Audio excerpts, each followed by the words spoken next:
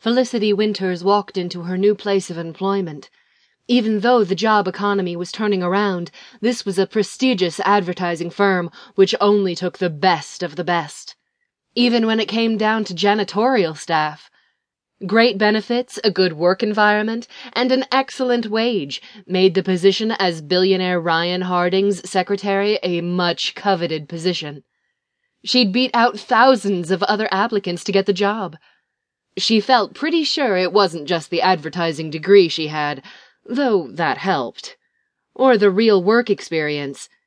No, she thought she got the job because of her bubbly, effervescent personality. It wasn't just enough to be good at your job or have the right education. People had to have something extra to edge out the competition. And in a cutthroat world of business, a friendly smile had set her apart. That was it. Simply being herself made her stand out. As she stopped and looked around, Felicity fluffed out her long brown hair and straightened her sensible, yet form-fitting business outfit. The dark blue fit her well, and the low-cut, cream-colored blouse showed off her cleavage. It perhaps wasn't very feminist to use her body to get attention, and maybe it would bite her in the ass in the end. But she had been hired because she had caught HR's attention, and now she wanted to make sure she caught her boss's attention. Hence, she wore a low-cut blouse to show off some of her best assets. If it was too distracting, she could always put her business jacket back on. It was a risky move, but a girl had to take chances. Striding towards Mr. Harding's office, she looked around at her fellow employees.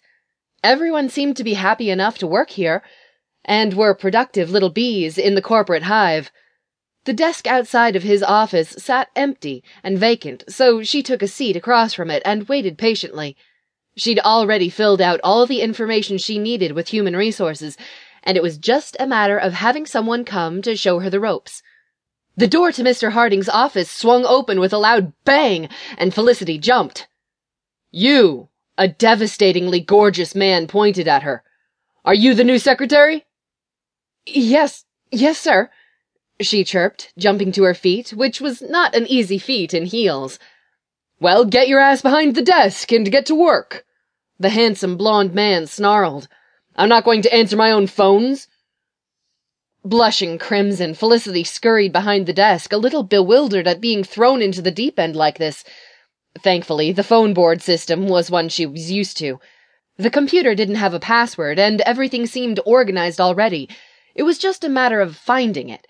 As she busied herself getting familiar with the desk, Mr. Harding, for who else could it be, stared at her with his intense green eyes.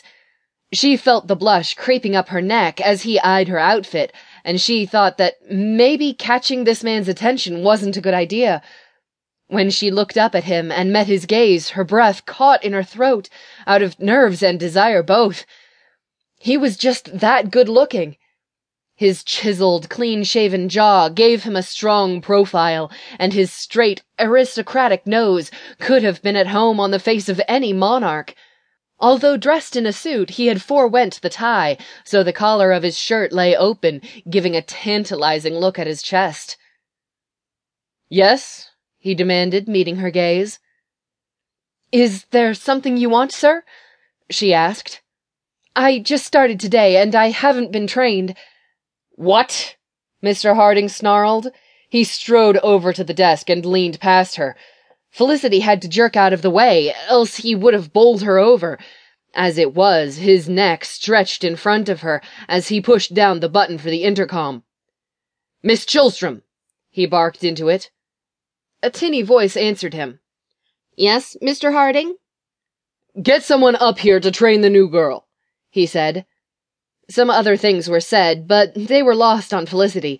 Instead, the delightful scent of his cologne hit her in all the right places, and the musk stirred her primal instincts. It took all she had not to lean forward right there and kiss him on his deliciously exposed neck. Aroused, Felicity cleared her throat and tried to act professional when all she really wanted to do was throw herself at his feet. Mr. Harding straightened up. "That nonsense should be taken care of now," he said, then mollified his tone a bit.